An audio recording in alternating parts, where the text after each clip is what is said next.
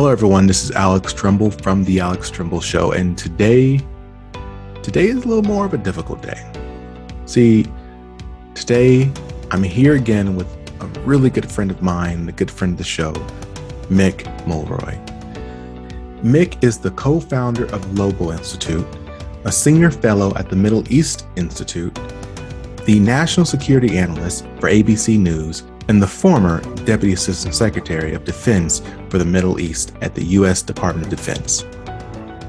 Mick is someone who has great in-depth knowledge of what's going on a global level, and he is being so kind to come and share his perspective. So the question arises, why are we having these conversations? Why have conversations about what's happening in Myanmar? Why have conversations about what's happening in Afghanistan? And today our conversation is about what's happening in Ukraine and Russia. Why have these conversations when this podcast is focused on leadership development? Well, because these topics are focused on leadership development. The reality is that we live in a global world where you may have employees and partners and customers and supervisors from all across the world who may be being impacted by events such as these. And so in order to truly understand what's going on and be empathetic, you have to have an understanding of what is going on across the world. And so today, as I said before, we're going to be talking about what's happening in Ukraine. What's Russia's role? What's America's role? And why this is important for us to know about it. Without any further ado, my good friend and a friend of the show, Mick Mulroy.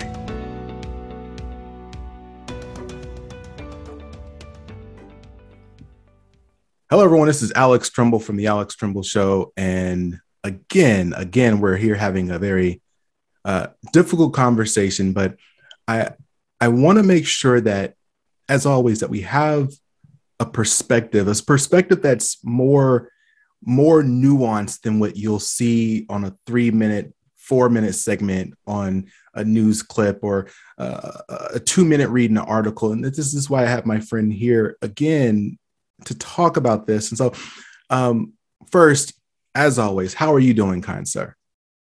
I'm doing good, Alex. It's obviously been all-consuming with the current situation with the Ukraine, but I'm trying to do my best to help people understand what's going on and the consequences that not only the people of Ukraine might face, but also the international community, because this has a potential for being a widespread, impactful event. Yeah. So, to jump right in, Russia has sent over 150,000 troops to the area. Just last night, today is, February 22nd, but just yesterday, Putin basically said 2 regions within Ukraine are independent. So he's moved troops into those areas on a peacekeeping mission. I'm doing air quotes for those who are listening right now. And it really seems like things are not going in a positive direction as of right now. And so for those individuals who maybe have no context as what's going on, can we just start off with, why is Russia so interested in Ukraine? And on the other side, then why is the United States so interested in Ukraine? Both good questions. So when the Soviet Union dissolved in 1991, a lot of the former Soviet states, Ukraine being one of them, became independent, and Russia agreed to that. As the actual accord that dissolved the Union allowed for all these states to become independent. Some of them actually joined NATO, some of them did not. And the ones that did not are at question here. So Russia, now run by President Putin, who, for those who don't know, was a KGB officer, so they're CIA, and then a politician for decades and decades. President of Russia had to step down based on the Constitution, change the Constitution, now back as the president.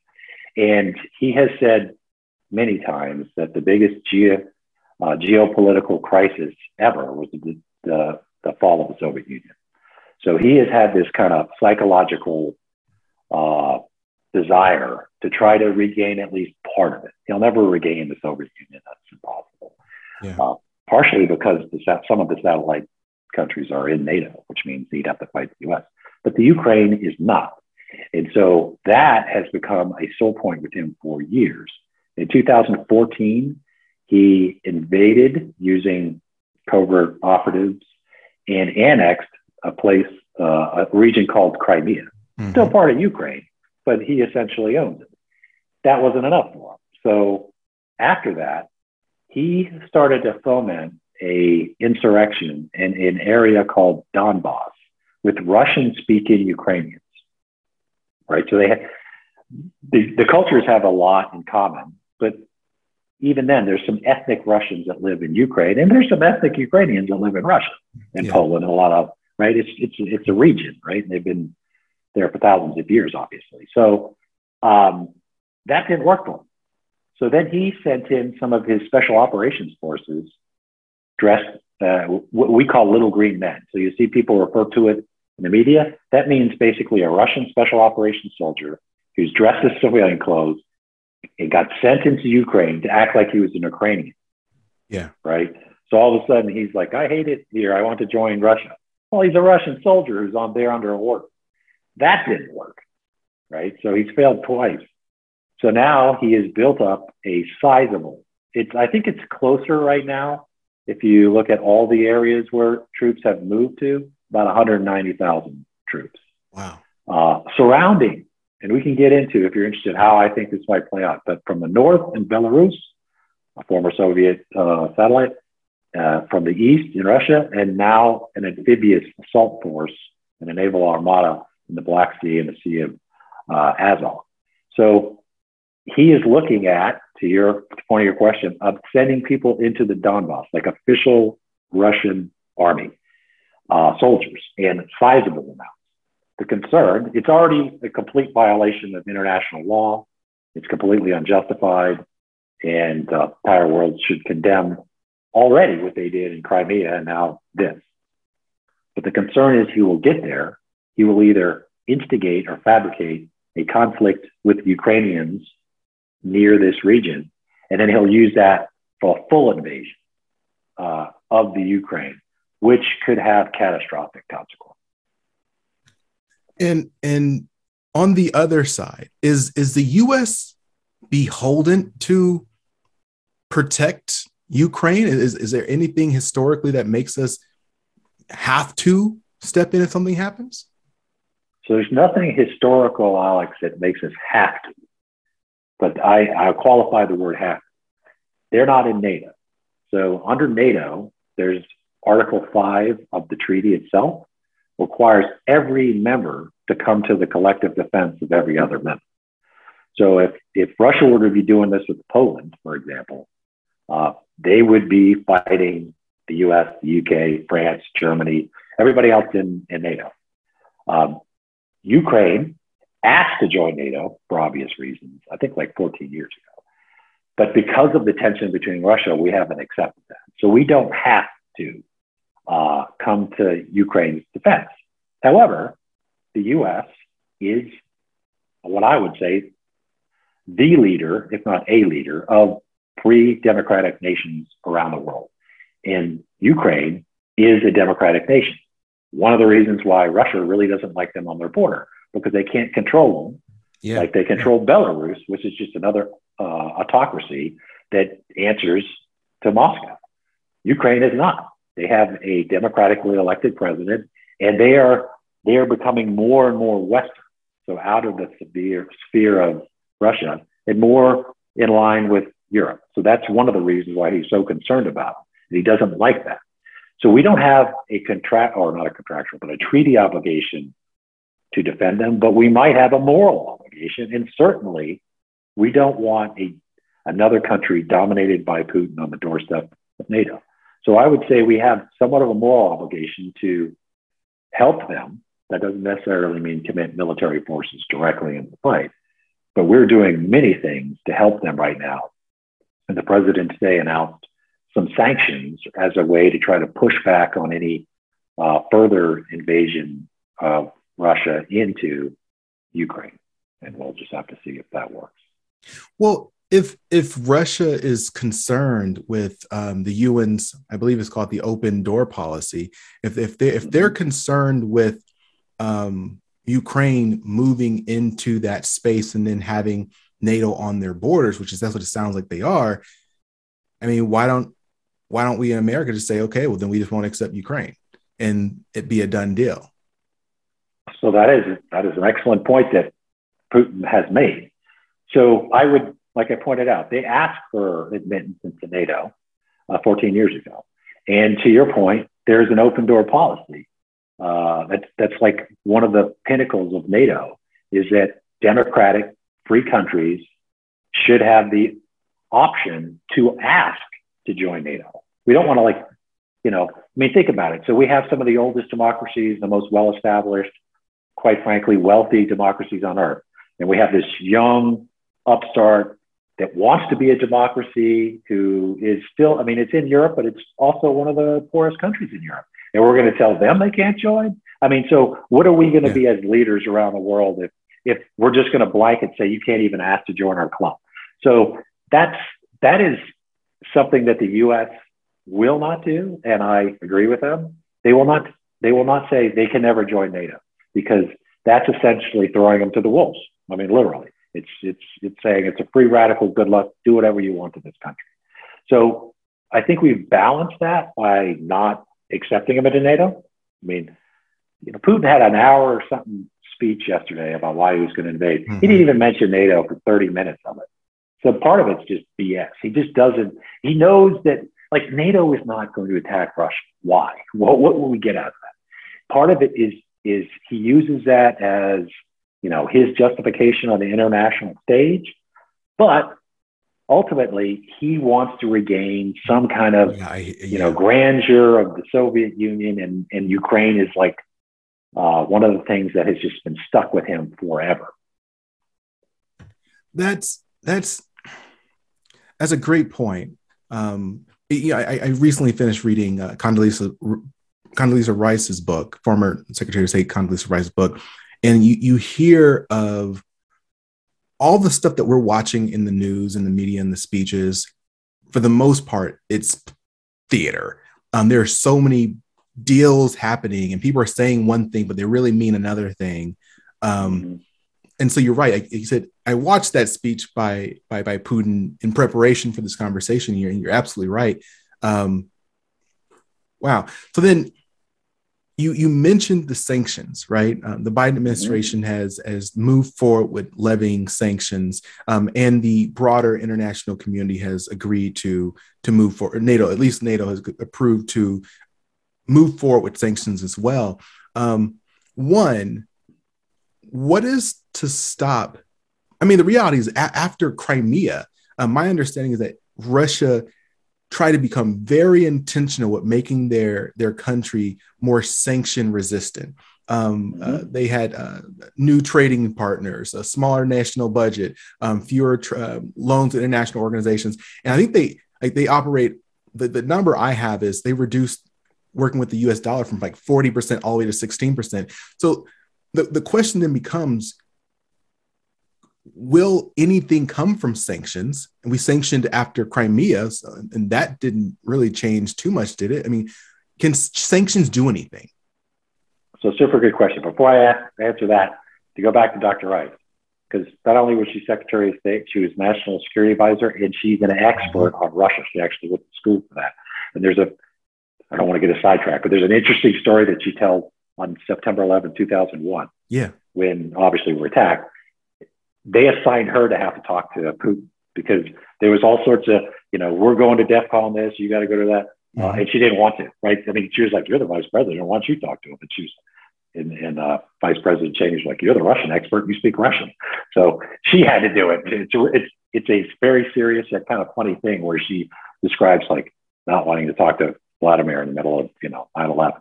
So I would definitely listen to her commentary on anything, but certainly when it comes to this, because she's an old school Russian expert.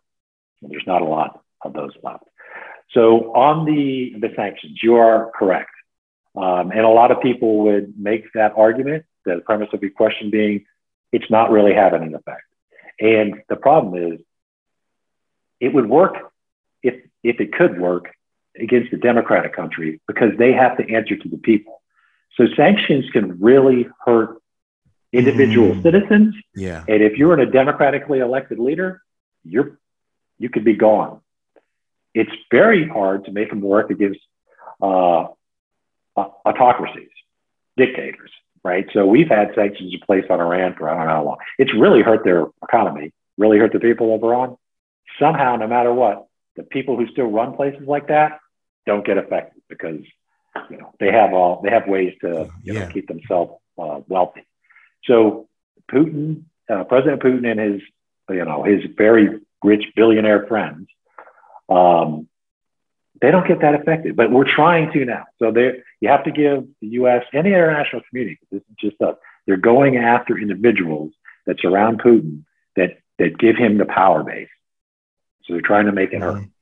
Whether it will work, I don't know. I still think we should do it, because we have to show them consequences. And these are more significant than we did in 2014 when they annexed Crimea.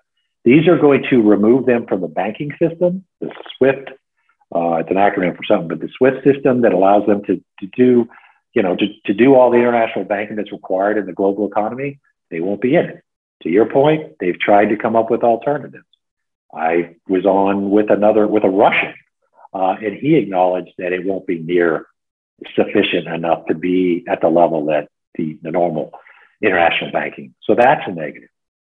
We saw Germany come out today, the Chancellor, Scholz, and cancel the Nord Stream 2 pipeline. And that's a huge, that would have been a huge moneymaker for Russia, selling Europe energy, essentially. 40% of their energy comes from Russia. That's not going to happen now. So there's going to be consequences to our sanctions on us, right? So there'll be sanctions. There'll be consequences to Russia. It probably will not, unfortunately, dissuade President Putin. He's a dictator, so he doesn't need to answer to anybody. But gas prices, as we already saw, are going to go up. They're going to go apparently significantly up. I'm not an economist, but and there's other consequences to the world economy that we haven't seen yet, because Russia, of course, can then start responding to these severe sanctions, doing things like cyber attacks on our financial institutions. It could be pretty significant. So this is just at the beginning. I mean, they haven't even launched the full-scale invasion, where you start seeing the most severe sanctions, and then it'll give them the incentive to try to do something back to release the pressure. I love to hear. I'm going to ask you this question. I'm going to put it out there. How you think this is actually going to play out. But before you get to that one, we're talking right now about the negative impact that it could have on on us as Americans. But again, I got to ask the question: Is this different than Afghanistan? And we were just talking about how bad of a situation that was. Is this comparable? So in some elements, it is comparable in the sense that, we obviously had an invasion of a country after we toppled the government, which is what Russia intends to do. Specifically, they have literally a hit list for everybody they want to kill with their special operations, which is called Spetsnaz. And then they want to take over the country. They want to have another government, and then they're going to have to be there for some time to support that government. So in a sense, I mean, there's a lot of reasons why it's different, right? We were attacked on 9/11. We had Afghanistan. We installed a democratically chosen government. We spent billions of dollars trying to build that country up. Russia's not going to do anything like that. They're going to go in there, annihilate anybody they consider an adversary. They're going to install a puppet government. And then they're going to probably be a brutal counterinsurgent force to keep what I think is going to be one of the most significant resistant forces we've seen in my lifetime from deposing their puppet government. So there's similarities and there's differences. Why this is another difference is this country is right up against a NATO country, Poland, for example. Mm-hmm. There is likely to be, and I saw the estimates of up to 5 million refugees coming out of Ukraine to try to move out of the way of this massive assault force, which quite frankly isn't going to be near as discriminatory as the US military is, which tries to avoid civilians. I hope they do, but I don't think they will. So there's going to be a lot, 5 million is the estimate. They're going to go to places like Poland, where there is Ukrainian ethnic groups. Once they go there, the insurgency from the Ukrainians is likely to hub as a safe haven out of Poland. So this then puts Russia in a position, that's our enemy now in Poland. How do we get to them? If they do try that, they're now attacking potentially a NATO country, which, as we already talked about, triggers Article 5. So this could be as brutal and horrific as other conflicts in the world, but it also has the addition of putting two superpowers in such close proximity in direct adversarial roles, where it could escalate into a conflict that includes the United States and Russia, and that will not be good for anybody. You know, Putin, again, I do not know him personally, but I've never heard anyone say that Putin was not smart, that he's calculated. It would sound like in that situation, the only way for something like that to happen, it would be an accident, right? Someone doing something, firing artillery somewhere and hitting the wrong person. Like I said, attacking in Poland would automatically have Article 5, which would mean that everyone jumps in. They don't want that. So likely they would just not go over there and do anything, right? Right. The rational actor theory is what we call it. Is that we're assuming that the leaders of the superpowers are rational actors. Doesn't mean they're good. Doesn't mean won't try to do things that are, we wouldn't like, but they wouldn't want to cause something that would actually harm themselves or their country to a level that it harms them. It's also like under the nuclear idea, the mutually assured destruction concept. Yeah. You can't win a nuclear war, right? So they're going to fire all theirs. If you fire yours, everybody's a loser. I mean, really a loser, right?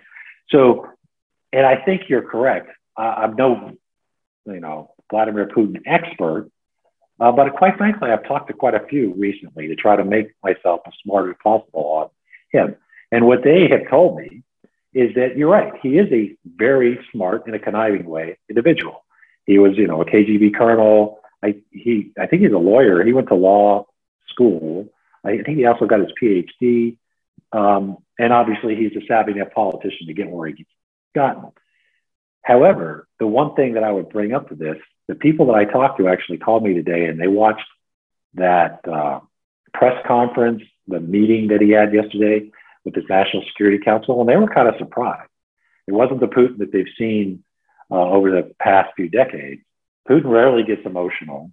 He's usually very decisive. Yeah. And yes, he's vicious, but he's rarely emotional. He's usually predictable in the sense that he's going to go what's in the best interest of Vladimir Putin.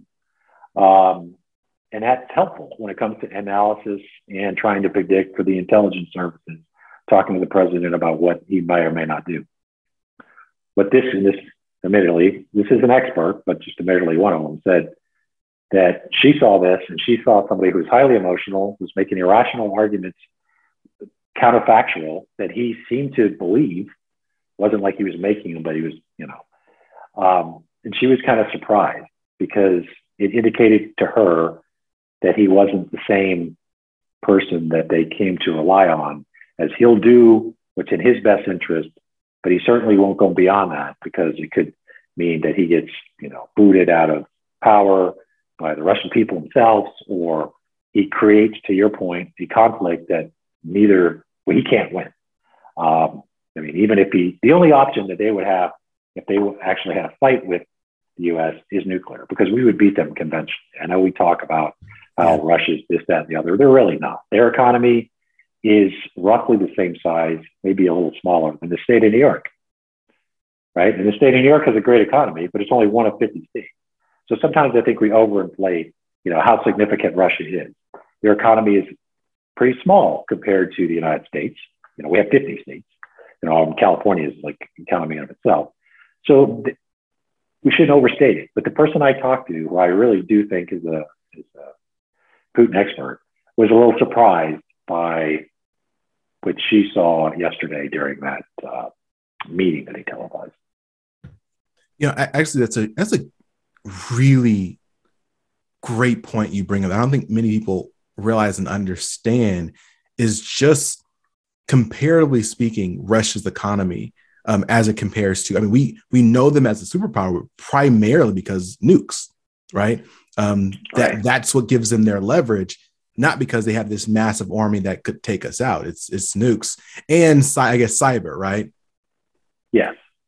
And they have no qualms to do things that we wouldn't do, right? So they have no qualms to chase a dissident around the world with radiative poison, which, and as you know, I used to be in the CIA, not that we do these things, but the first thing we'd say is, that's the dumbest thing I ever heard.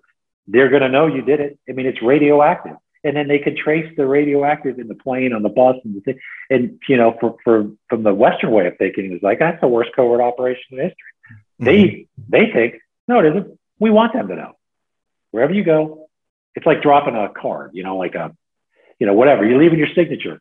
They don't think the way we do. And they also don't have the qualms. They've supported Assad in Syria they're the only reason why he's still around. And that's going to be the worst human rights catastrophes and quite frankly, crime committed in our lifetime. And it was supported by Russia. So it is a different adversary, to your point. They do not have the military power we do. They certainly don't have the economic power, but they're willing to do whatever it takes. And that sometimes makes an adversary very dangerous. So before we get into this, how do you think it's going to play out? I'd love to throw by you. I'm asking the question because it was asked to me. Is this happening because of how we pulled out of Afghanistan? Does the world see us or do you believe he sees us in a more vulnerable position and wanted to take a step given the situation? Well, that's a difficult question. I think that he would have done this even if we were still in Afghanistan. So I was a critic of the decision, as you know, we talked about it, to pull out, not leave a residual force, and certainly the way we pulled out. I don't think anybody was a fan of the way we pulled out, even if you were for leave. But I don't think that definitely gave Putin the idea that we didn't have the stomach for international engagements in hostilities. So it could have been a factor. So I will say that it could have been a factor, but I don't think that was okay, they pulled out of Afghanistan, so now I'm doing this. I don't think it was clear cut. And to that point, and as you know, I'm a nonpartisan, apolitical person. I was critical of the current administration for that. I think they're actually doing a good job right now. It's not done, but they have managed to bring our NATO allies and speak with one voice. They have, through Secretary Austin, used the military, projected the force out to defend our NATO allies, and it's been extraordinarily effective. And the speed in which we did it, the coordination between allies, asking for our presence, has been excellent. And then the intelligence service, and I'm biased, but the administration has really used effectively the disclosure, declassification of intelligence that's basically laid out for the world what Putin's going to do. And then he did it. He didn't even deviate from the plan, really. We said he's going to do this. He's going to create a false flag, which was embarrassing how amateur that was, quite frankly, because it was easy to, even amateurs to show the video was just totally fabricated. But the intelligence layout, I think, has also been effective. So I think they deserve credit for what they've done today. And let's just hope we keep up the good work. And we should think of this as Americans, not as any particular party. We're Americans. The U.S. is a main pillar of NATO. We're with our NATO allies. We made a commitment to do so. And I think we're doing all right so far. But whether that'll be enough to prevent this catastrophe, we'll see. So let's get into a scenario. So the Russian military is now starting to uncoil, and they're positioning their resources at the borders. They're being blood. They're preparing. How does this go down? So all those last points you made are really important. It's one thing to stick combat forces on the border. Remember, Russia's right next door, so they can easily put them back in garrison. And then when you start building field hospitals, when you start bringing blood, when you start doing these things that just indicate you don't do those things unless you're gonna launch an invasion. And now they have, I think, around 190,000 combat forces in what they call battalion tactical groups. It's about 800 soldiers apiece, and then all their weapons, equipment, and support. Arrayed to create a serious dilemma for Ukraine. So Russia's forces are about 6-7 times the size. So it's a David Goliath type scenario here. And the Ukrainians don't have a great air defense system. So the way this will likely go down, if it's a full invasion, is the main effort will come from the north, from Belarus. That's where they have most of their combat power oriented. But before that happens, you will see a continuation of cyber attacks. You will see electronic warfare tactics. So they'll try to take out the cell system. They'll try to jam the radar system so they can't even see the planes coming. And then you'll start seeing, at the same time, airstrikes, massive airstrikes. So if you think about how we invaded Iraq in 2003, it's going to be similar. That are going to go after leadership targets. They're going to go after key avenues that the ground force is going to take to try to loosen the resistance. And then you're going to see special operations come. And that's why you've seen a lot of talk about where President Zelensky is going to be, because they're probably going to try to take him out immediately, because that's going to throw command and control into chaos, which makes it even more difficult for the Ukrainians. Then you'll see these main battle tanks, these self-propelled artillery. They're just infantry forces coming down in armored personnel carriers and assaulting. I think their first target will be Kyiv, the capital city. They'll likely just try to envelop it and then send special forces in there to try to take out key nodes. I don't know if they will go for a full-out assault on a city of almost 3 million people. I think they'll probably try to strangle it, essentially, and get them to essentially surrender. One, because it would cost them a lot of Russian casualties to take a city that size. And two, they're going to have to kill a lot of civilians if they assault the city. They're going to kill. So even they might not want to be responsible for that. So I think they'll try to get them to surrender. At the same time, they'll likely come in from the east, from Russia, into that Russian-backed area, and then try to at least keep enough of the Ukrainian forces pinned down that they can't go defend Kyiv. The third element, there's a 30-plus ship armada in the Black Sea and the Sea of Azov, and they have about 6 ships that are for amphibious landing. So their version of the Marine Corps, which they call naval infantry. They're going to land and start moving up from the south and immediately connect Crimea to that Russian-backed area. So this is going to cause the 5 million plus people to flee or probably be killed. And they're estimating in the initial push, like 50,000 casualties, both civilians, military. In Russia's, the expectation is about 10,000 in the initial push killed Russian soldiers, and about 25,000 Ukrainian soldiers. So if you start thinking about those numbers, this is that's why I say it's catastrophic by today's standards in warfare. And then it's just the beginning, so that's just, and I've seen estimates, I don't know, but I've seen estimates that significant military resistance by the Ukrainian would last for about a month before Russia just overwhelmed them with, troop size, airstrikes, and just, if they want to go this way, brutality. They have the means to end this really quick, depending on how much violence and what they're willing to do. God, goodness gracious. It's pretty grim. It really is. We start actually looking at that. People start paying attention because this is on the doorstep of Europe. Oh, goodness gracious. Man, I lost my thought while you were describing the sheer numbers of lives, right?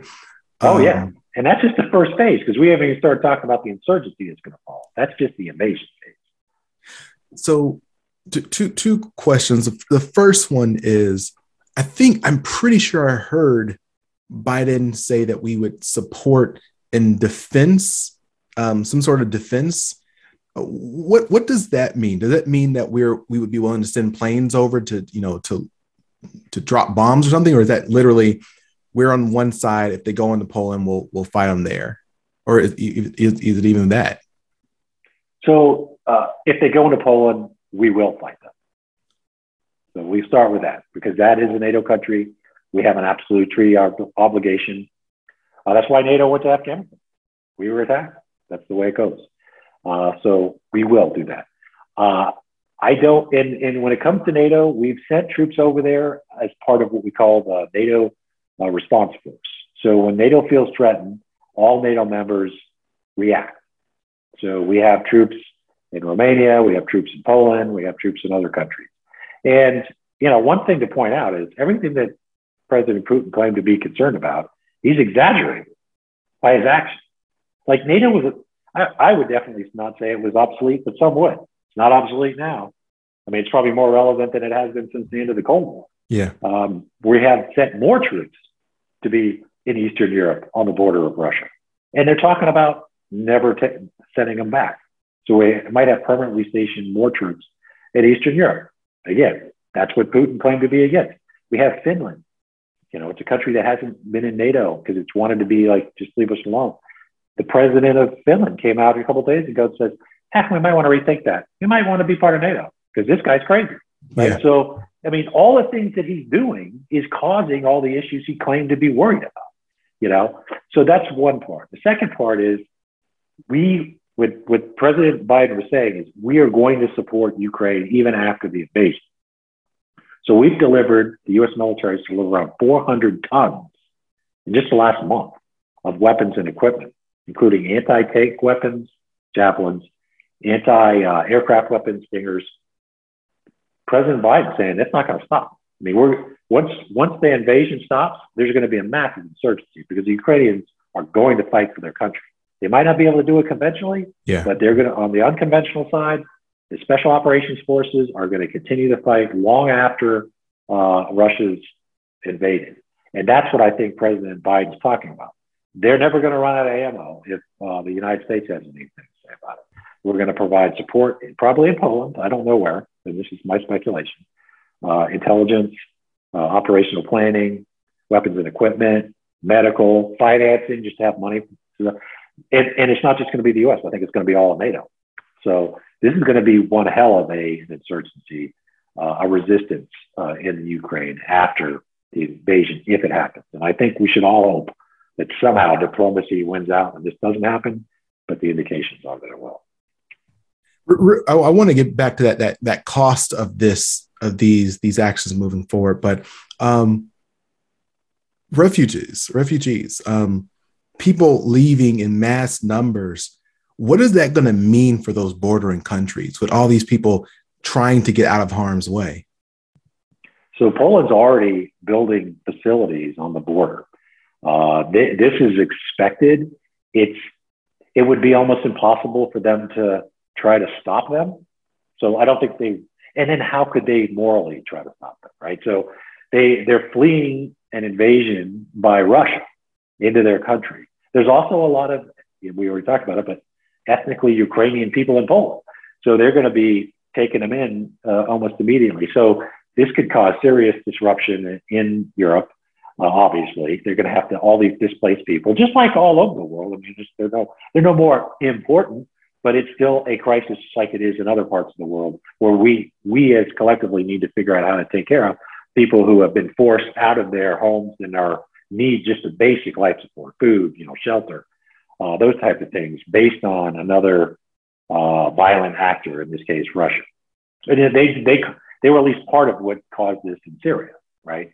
Massive refugee flow there because of the horrible actions of the Assad regime backed by Russia. So again, to that cost, and I want to broaden the conversation. The cost, like the literal cost in dollars and cents, in addition to the lives, obviously, in blood loss, the investment of dollars and cents that the U.S. will be dedicating towards this. Why should we be doing that? We have enough. People would say we have enough problems here, right? Like, what could something like this do to the economy, job? Like, is there an impact to it for Americans? So, yes, Alex, I think there will be an impact. And I think that's one of the things that President Biden brought up today is, this isn't going to be without a cost, and we are the leader of the free world. We say that, all the time. And sometimes you got to prove it, And I'm not saying that we run around, and I'm not an advocate for us being the police officers of the world, but we, one, have an obligation to NATO. So unless the argument is we should not keep up our agreed upon obligations, then we obviously have to do some of this, right? We have to send forces to defend NATO. It's our obligation. And then the other part is, here's a young, struggling democracy, and it's going to look for assistance from the other democracies in the world, because we're seeing a significant trend toward autocracy in the world right now. So either we're going to defend our side of that equation, or we're not. And if we're not, then it's going to be more difficult for the countries like France, Germany, UK, all significant countries in their own right. But if the US isn't there, it's going to make it very difficult for them to be the ones to do it. So I would argue, we want to limit the impact on Americans. I'm not Pollyannish by this, but I think we do have an obligation to lead. And that means we're going to impose sanctions on people that, and the other thing to look at is, if we let countries that, get taken over unjustifiably and unlawfully, who's next? Who's next? Are we going to wait till it's us? I mean, it's obviously not going to be us, but, from European perspective is, well, I mean, what if this guy is, he's now thinks he's Putin the Great instead of Peter the Great. He wants to bring back, God knows. So we have to take a stand, and we should take a stand before it's, if it is Europe or if it is NATO, then it is us. So we should look at it that way too. So if he decides to say, hey, you know what, that went pretty well, nobody cared, nobody did anything, didn't take any consequences, maybe I'll take on another country, and maybe that country is something that we have to defend. So I would argue that you don't wait till that's your door to fight. Yeah. Right. You fight for what's right, but you try to do it as far away from your front door as possible. Right. So that's what I think the U.S. is doing. I think we should look at it as a country, obviously, not as this party or that. And I think we're doing okay right now. But let's make sure we keep doing the right thing as we go forward. And then again, to now broaden that conversation, there's questions about, we saw, again, just going through some little recent history, the pullout from Afghanistan. Then you have Russia, with this aggression right here. What is that signal to other countries? Do you think that, depending on how we react to this Russian situation right now, that China may say, you know what, maybe the U.S. isn't that serious about Taiwan, so we're gonna, or the Chinese Sea and diving more into the waters. Could this have ripple effects across the world? Yes, I think so. So there's reverberations on all your actions, right? So I think Russia would still do this even if we would not have pulled out of Afghanistan. We talked about that, right? But it does send a signal if it looks like the U.S. is, we're done being so active in the world. We're just going to withdraw and go into isolation. There's always been an element of American political system that is isolationist, but it's not how America became America. We became America because we did things like beat Nazism in World War II and push back and defeat Japanese imperialism, right? Two very negative forces in the world. And that is essentially why we have the modern version of the United States when it comes to the international stage. So again, I'm not saying we need to be the police force of the world and just go willy-nilly into conflicts, but we need to be engaged. We need to lead. And to a certain extent, we need to show our force when we have to. And I think we got the right balance now. We're not sending troops into Ukraine to fight Russia. Some would argue if we did, this thing would be over because they're not going to fight us. But I do understand, and I would agree that we shouldn't be doing that right now. But if it goes past Ukraine, then we're next. Because you can say, well, we're not Poland. Well, under our treaty, we are Poland. You see what I mean? Yeah. So I think the American, we should be proud of the role we play in the world. And we should continue it. We have to be balanced. We have to look out for our own interests, but it should go forward. Whether this will give China, that's another podcast. We'll have another podcast, Alex, on that. Yeah. But that's not going to happen for a while. But if we showed zero spine when it came to this, it certainly would give the Chinese more of a belief that they could do what they want to Taiwan or other places, thinking that the U.S. will not come with their partners' defense. So, look, thank you so much for your time today. I do want to leave us with one last question to you, and it can be a very fairly broad question. What message or what bit of information do you feel is just not being shared right now in regards to this conflict that you think people need to understand and hear? So I think it's the duration. So I understand, I'm on ABC several times a day, and those folks are reporting from Ukraine, and they're doing a phenomenal job. But all the media, rightfully so, is focusing on the immediate invasion, right? Because that's the closest alligator to Boda, where you want to. But this is going to go on for a long time. It could have a very disruptive effect on the global economy.